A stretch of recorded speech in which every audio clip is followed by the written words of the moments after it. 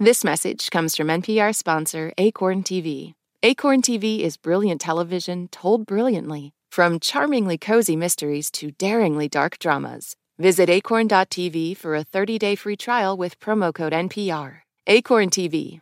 Brilliant. You're listening to It's Been a Minute from NPR. I'm B.A. Parker. I take great pride in being a fangirl on the internet. To obsess over something with other nerds is the ultimate joy. My very first fangirl obsession was this R&B boy band called Immature. They were 3 13-year-old boys in flowy clothes on a beach, promising never to lie to me.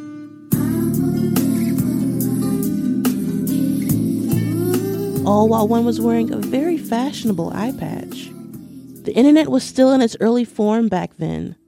I couldn't really share that love online yet. Later, when I fell in love with NSYNC, I'd have to wait 30 minutes for GeoCities fan site to download.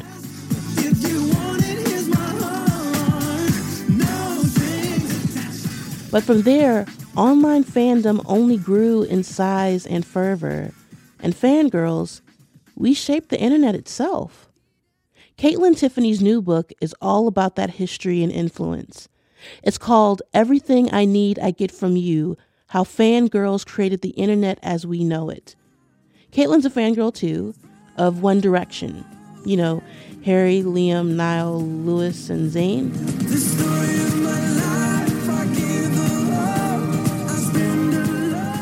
Caitlin and I talked about fan mobilization, how Tumblr transformed internet fan culture, and what the One Direction, or 1D fandom, says about the power of fangirls online. Here's our chat. I am curious, what made you want to write a book about fandom? Why was this, the book for you?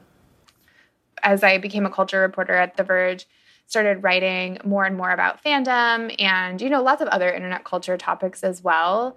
But it was a really interesting time to be learning about the internet and about how to be a journalist, because it was also the midpoint of Gamergate. So that was a pretty rough and tumble education in just how internet movements can go totally sideways. Instantly, they dived in to find where she lives, find where all these people live. What are we going to do about her? Can we hack her email? Instantly. It's you're just constantly surrounded by nothing but hate. Also how people who get involved in those movements justify them to themselves, and how captivating the narratives around them can be, and how important subcultures become to people's sense of identity and worldview and their sense of morality. After Gamergate, that kind of went pretty seamlessly into the rise of MAGA and the alt-right and incels and all of these different kind of fringe, politically disturbing subcultures. There was a real urgency to understand, and that we're, majority made up of young men who seem to have kind of been formed by the internet, and to have personalities and politics and senses of humor and senses of truth and reality that were shaped by growing up online. So as a person who was spending a lot of time in fandom, it was kind of well, I also see on the other side of the internet, these subcultures primarily made up of young women, or, other groups that we aren't seeing in the alt-right necessarily, who are, making these huge seismic changes to internet culture and to the way that we respond to news events and the way we talk about the things we care about and the way we try to get attention for causes that we believe in. And that was going sort of under-examined while everybody was trying to figure out, how did the internet break all of the boys' brains? Yeah. No, I find that so interesting, because I want to talk about the Tumblr of it all, because I find that I was on Tumblr at maybe the right time in my early 20s, where I was kind of not indoctrinated, but I had found my little niche corner of a fandom that kind of, taught me the world of the language of misogynoir and, leftist politics and the whole other side of like the polar opposite of like what broke these boys' brains was the side of Tumblr that kind of like built me up and taught me the language to like defend the mistreated Black girls on TV shows, like Totally. having that kind of language. And it really shaped how the internet operates today. And it doesn't get taken seriously enough for it, in my opinion. But you talked about this a little bit just now, but can you talk a bit more about Tumblr's influence on the growth of modern fandom?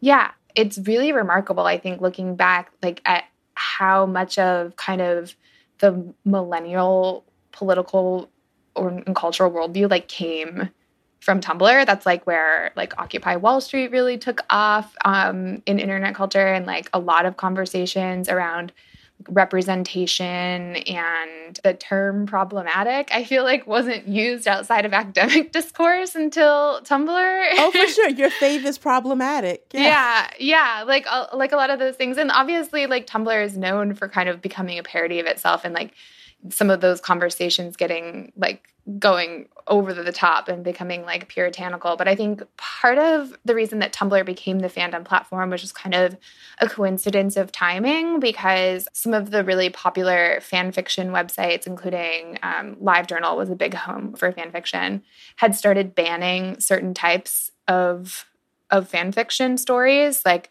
especially ones involving real people. So like pop stars. So a lot of fans who had already been involved in fandom on the internet sort of migrated to Tumblr and made their new home there. At the time, like Tumblr was really unique in the tools that it provided to users, and tools that were really useful for fans because they both wanted to have like writing tools, but also visual tools. And Tumblr is like where GIF sets were invented. Like that's a unique visual form of Tumblr. So I think Tumblr is kind of the perfect mix between public and private, because if you have an interest, you can go there, you can find the community that's interested in the thing you're interested in, and you can like work your way into it over time. But it's not the type of place that's like super easy to just like drive by, you know? You have to like really invest and find your people. Totally. And there was, you know, a culture of anonymity, or, you know, using pseudonyms, or even if you went by your real full name, there's a culture of like, delete your blog, start over completely. Who cares? Like try on a completely different fandom or a different subculture or a different aesthetic or a different identity. So I think it felt a lot safer. Yeah. So the book has all these great examples of how different fandoms influence how the internet evolved. You have like there's a Grateful Dead fan group was one, and like the very first kind of forums on the web, and young women contributed to thousands of boy band fan pages in the 90s. Like I was very invested in certain GeoCity websites about NSYNC when I was 11. But this book is like heavily informed by your own One Direction fandom, and how 1D fans had like molded different parts of the internet to their own use. And so what was important about using the One Direction fandom as the focal point of your book? Well, so I was personally involved in the One Direction fandom. So it was both that like I was naturally more interested in One Direction fans and like already knew like a lot of things that they had gotten up to that would be hopefully interesting to other people. But also like fandom is so specific, and there's so much context around like the little divisions in each separate event in every single one, that I think like it just wouldn't have worked for me to say, well, you know, K-pop fandom is the one everyone's talking, that's what everyone's talking about now. I'm going to write about that, because I would have had to just like completely just parachute in. Like the book is focused on fans shaping internet culture, but I think there's also sections in there that are more about what role like fandom plays in contemporary life in general. And it was really important for me to touch on my personal experiences in order to make that sort of less abstract and less like speculative or academic. Funnily enough, one of my friends mentioned that she had one of the bigger One Direction Tumblrs when she was a teenager. Oh my God, amazing. But then she deleted everything. But I just wanted to read this to you because I was like, I'm reading this book. I was telling her, like, I'm reading this book. And it's all about, like, all these specific fandom moments. And she wrote, like, I wish I didn't delete all my blogs, LMAO. When I was fully in the 1D Tumblr scene, I would have willingly submitted myself to be studied by sociologists and neurologists alike. Because being given an inkling of social power in that hive mind environment running on a steady engine of teenage girl hormones, it was absolutely an insane time. Oh my God, wait, that's incredible. I would love to have spoken to her because that is so true. Like, people would kind of establish their own little, like, fiefdoms in Tumblr fandom. Yeah. Coming up, why fandom is always a little more complicated than you might think. Stay with us. This message comes from NPR sponsor Discover. Here's a familiar situation. You have a question about your credit card. You call the number for help and can't get a hold of anyone. If only you had a Discover card. With 24/7 U.S.-based live customer service from Discover, everyone has the option to talk to a real person anytime, day or night. Yep, you heard that right, a real person. Get the customer service you deserve with Discover. Limitations apply. See terms at discover.com/creditcard. On the TED Radio Hour, researcher Sasha Lucioni says AI can help us find climate solutions. But just training the technology itself uses a ton of energy. Training ChatGPT, for instance, emits as much carbon as 5 cars in their lifetime. Tech's Climate Conundrum.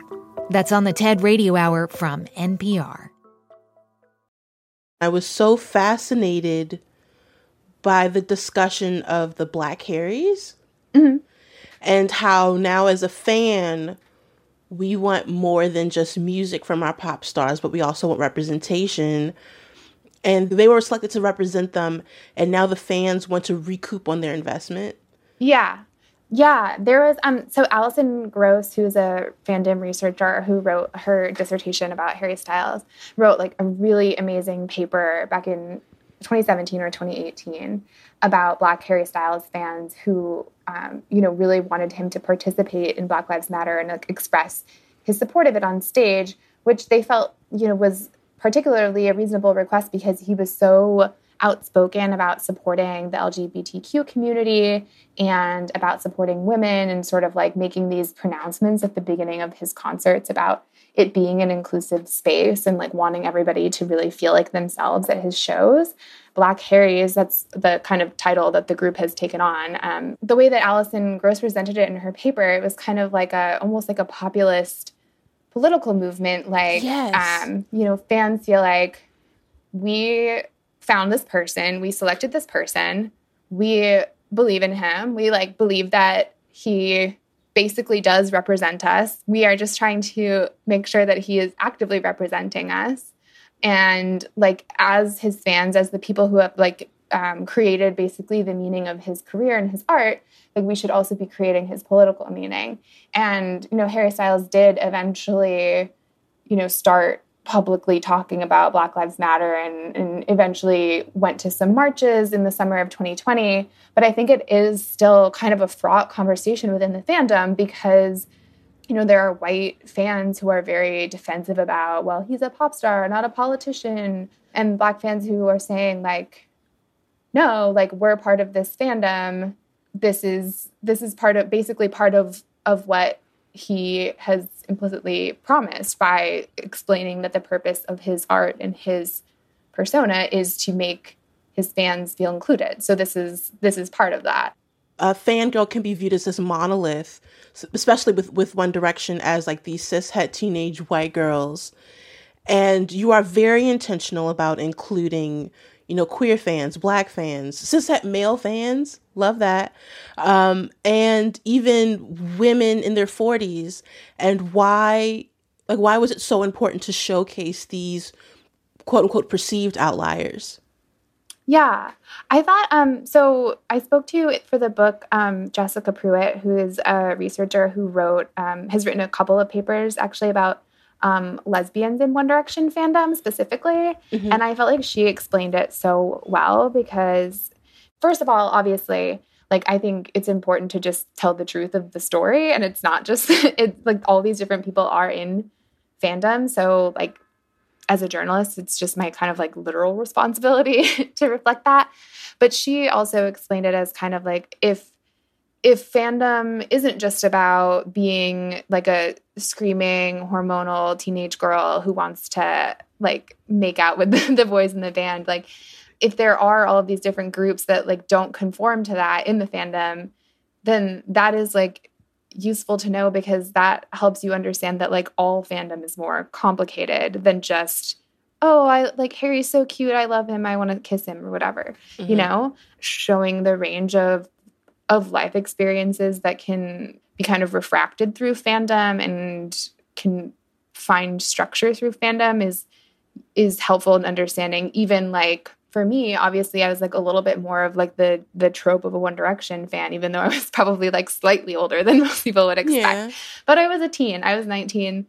I like lived in a suburb. I like thought the boys were cute, and that was certainly part of it. But like I think that my story with fandom is much more complicated than just thinking Harry Styles was cute. And I think that's true for everyone. And that was like what was so fun about talking to fans is that like you literally ask them one question and they have so many so many interesting things to say that are really unique, more than just like, oh my God, he's so cute. Like I feel like basically nobody even said that. Or if they did, it's reflected. It's like as an aside, like, yeah, and they were cute, you know? Okay, this is something in my whole like fangirl life. It's this thing that I've been trying to reconcile, and it's still hard for me, that there's this looming contradiction with being a fangirl where it's empowering for the fangirl to, you know, love this person or thing. But because it's a very hive-minded, like, quote unquote, us versus them enterprise. Yeah. The enemy tends to be other girls. There's an example that you put in the book that kind of blew my mind. I knew nothing about it. Was Babygate. Yeah. And I had like, if you don't mind explaining like what that moment was about, because I think that really encapsulates this kind of blinding allegiance almost to a fault. Yeah, totally. A pretty famous like fandom conspiracy theory that came out of One Direction in the 2010s was Larry Stylinson, which started out as sort of as a ship. Like, you know, wouldn't it be great if these guys were in love? Some people thought they really were in love, and it wasn't a ridiculous theory because they were kind of always like falling all over each other. They were very like rambunctious, affectionate boys.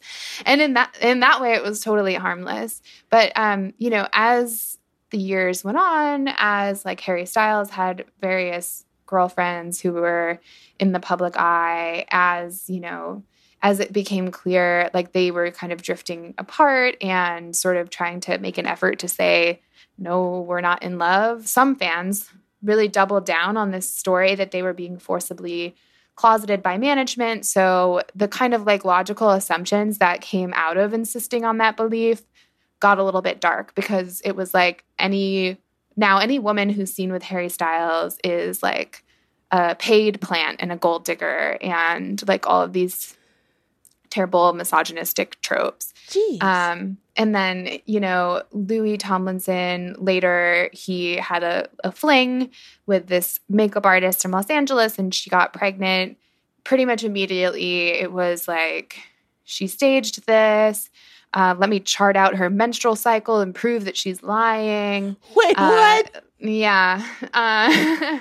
Then it was like, the baby's a doll. And then later, once it became clear that the baby was not a doll because it could walk and talk, it was, you know, it's a paid actor or it's someone else's baby. Like it's still not Louis' baby. And there's always kind of this like moral superiority that people could cling to, because if you argued with them, if you said what you're doing is dangerous and wrong, it's homophobic to say that.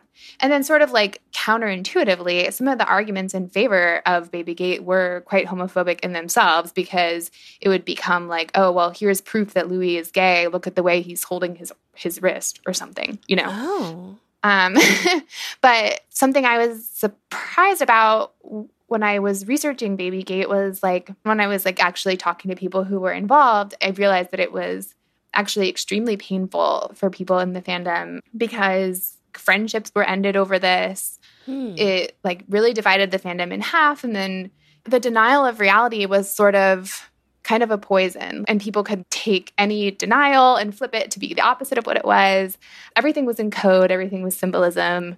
Everything fit into the narrative, even if it seemed not to, which is, I think, pretty familiar if you've looked at any internet conspiracy theories. Oh, for sure. Like even right now, this kind of formula of conspiracy, just like fans see like a rich, famous man and they villainize their female partner or the idea of like, what even is truth? Yeah. Like, has that percolated out of fandom into wider online life? Yeah, I think it's like a characteristic, unfortunately, of like really intense online community, is that there comes to be like these sort of incentive structures where whoever can notice something that no one else has noticed, whether it's like a secret symbol or a secret gesture that you can slow down and zoom in on. Obviously, we saw this recently with the Amber Heard and Johnny Depp trial. Like there becomes an incentive to be the person who finds these things. And it is like this kind of big participatory puzzle.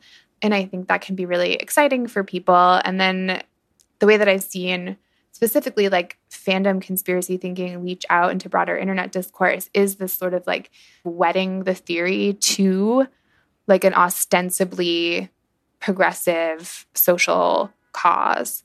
So with Babygate, it was, we're fighting homophobia because we're going to like free these boys from their secret life in this like horrible prison that they've been forced into. Mm-hmm. And then with, we saw recently with the Amber Heard and Johnny Depp story, this is like a misogynistic smear campaign that's being framed as, no, we're actually like, we are supporting Me Too by drawing attention to male victims of abuse, or by tearing apart the story of this woman who is lying because she's actually the one who's damaging the credibility of real victims or something. That like moral conviction that excuses all kinds of misogynistic vitriol or invasion of privacy, that I think was really born from Tumblr conspiracy thinking. Yes. Up next, how fandom can both be empowering and exploitative. Stick around. This message comes from NPR sponsor Homes.com. Homes.com knows having the right agent can make or break your home search. That's why they provide home shoppers with an agent directory that gives you a detailed look at each agent's experience, like the number of closed sales in a specific neighborhood, average price range, and more. It lets you easily connect with all the agents in the area you're searching, so you can find the right agent with the right experience and ultimately the right home for you. Homes.com. We've done your homework. I think from the inside and from the outside, like I feel like fangirls are equal parts ridiculed and exploited for their labor. Uh-huh. And so I think that there's a way that I think a lot of young fans kind of know that now, but I don't know if they knew that then. Like, how did the internet during the One Direction era kind of highlight the ways in which that, fangirls were being kind of exploited, but also ridiculed? Yeah. I think because like One Direction was, I think they've been called like the internet's first boy band. They found global success at the same time that young people were joining social media platforms like Twitter and Instagram for the first time. So I think it was sort of a dual learning experience for fans who are already kind of like they're prompted by the amount of time that they're spending on this to sort of think about why they're doing that. And I think a lot of them do think about that deeply. And so you've got these sort of like twin venues of exploitation. You're like, I understand that I am making money for Twitter by sitting here all day long tweeting about Harry Styles. And I also understand that I'm making money for the entertainment industry by sitting here, you know, waiting to be let into Ticketmaster so that I can spend $600 on concert tickets or whatever. Mm-hmm. And I think, like, obviously everybody who uses the internet or like purchases things is participating in the same systems, but maybe like it's a little bit less in their face and you don't have to think about it quite as much. Mm-hmm. So I think fans are pretty aware of those things, and they have kind of a give and take or like love and hate relationship with both industries. Like fans kind of openly resent and distrust the entertainment industry because, one, they know they're being exploited, but two, they think that they understand the band and its meaning better than the people who are in charge of the tours and the music videos and the whatever else, which is why One Direction fans tried to buy One Direction out of their recording contract. Wait, they tried to buy Wendy out of their contract? Yeah, a couple of times there was like campaigns that were basically like, well, there are millions of us, so if we each gave $5, we would have $80 million. We could just, set One Direction free. I can see the vision. Yeah, I respect the vision too. And then similarly with social media, like fans have this like love-hate relationship with platforms too, because they like understand more about them. They like have way more direct conflict with the rules than the regular Twitter user. Like you see fan accounts get suspended and banned all the time for various reasons, like probably often because they're like harassing people or telling them to like off themselves, but also because they will be like tweeting things they don't own the copyright to, or like they're always kind of bending the rules and like facing consequences, which is why the phrase like One Direction ruined my life is like a popular fan joke. Like they're kind of referring to this like ridiculous situation they've been placed in. Why are we as fangirls so desperate to have our lives ruined? Yeah, I mean, I guess there's like probably like sort of like a highfalutin like religious metaphor about the like thrills of devotion and like surrender that I could get into. But I also think like part of the reason that people started calling themselves like One Direction trash or saying One Direction ruined my life or writing like really kind of creepy fanfic in which Harry Styles is like murdering you or whatever. I think part of that is like fans are aware, as we were talking about before, that fandom has been thoroughly commodified. And I think part of it is like kind of wiggling away from that and being like, no, like if you're going to make my fandom into this thing you can sell back to me, like how about I do something freaking weird? Like, let me see you sell back to me my fan fiction about Liam Payne cutting my collarbone out of my body. Like, good luck with that, you know? And then similarly with calling yourself trash or saying One Direction ruined my life, like, that's just a way of kind of like, I guess, reclaiming the like edginess or at least the like subversion of fandom and being like, yeah, we're freaks. Like, we're doing something weird. And like, that's part of why it's fun. Caitlin, thank you so much for taking the time out to talk with me. Yeah, of course. Thank you so much for reading it. This was really a good time. Thanks again to Caitlin Tiffany. Her book, Everything I Need I Get From You, is out now. All right, this episode was produced by Liam McBain and edited by Jessica Mendoza and Quinn O'Toole. We had engineering help from Stu Rushfield. Of course, come back here for more It's Been a Minute on Friday. For that, we want to hear the best thing that happened to you all week. Record yourself and email the file to us at ibam@npr.org. That's IBAM@npr.org. All right, until Friday, thanks for listening. I'm B.A. Parker.